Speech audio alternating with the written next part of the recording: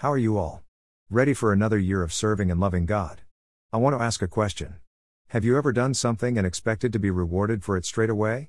Maybe you won a race, or maybe you were kind to your neighbor.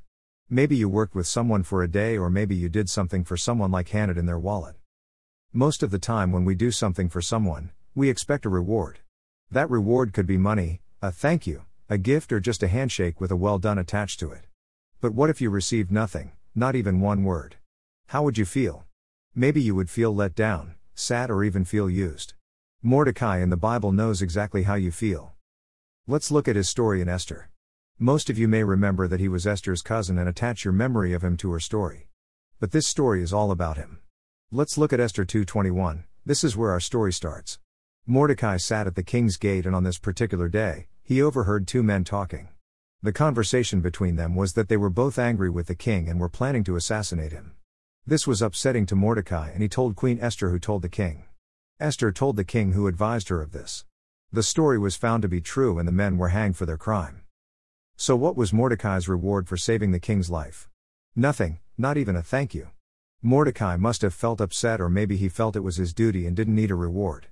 But his time was coming. After this, a wicked man named Haman devised a plot to destroy the Jews, of which both Queen Esther and Mordecai were one. Haman even had a gallows built for Mordecai. But the night before Haman was planning to hang Mordecai, the king couldn't sleep and asked for the history books. In there he found what Mordecai had done for him and asked his servants whether he had been rewarded. They said he hadn't, so the next morning the king rewarded him by making Haman walk in front of him while he rode the king's horse, and Haman cried out to all that this is what happens to the one the king honors. Shortly after this, the king found out what Haman had done, and he was killed on his own gallows he built. After a time, Mordecai took his position. What can we learn from this story? Your reward will eventually come. Keep trusting in God and being obedient, and you will be rewarded. Don't make your reward happen. Mordecai received his reward all in God's timing. If he had been rewarded earlier, the Jews might have been killed along with him. Keep a good attitude while waiting. Don't do everything expecting a reward. God loves to bless his children, especially when we have done something good for someone. Don't make the reward your motivation, make doing good your motivation.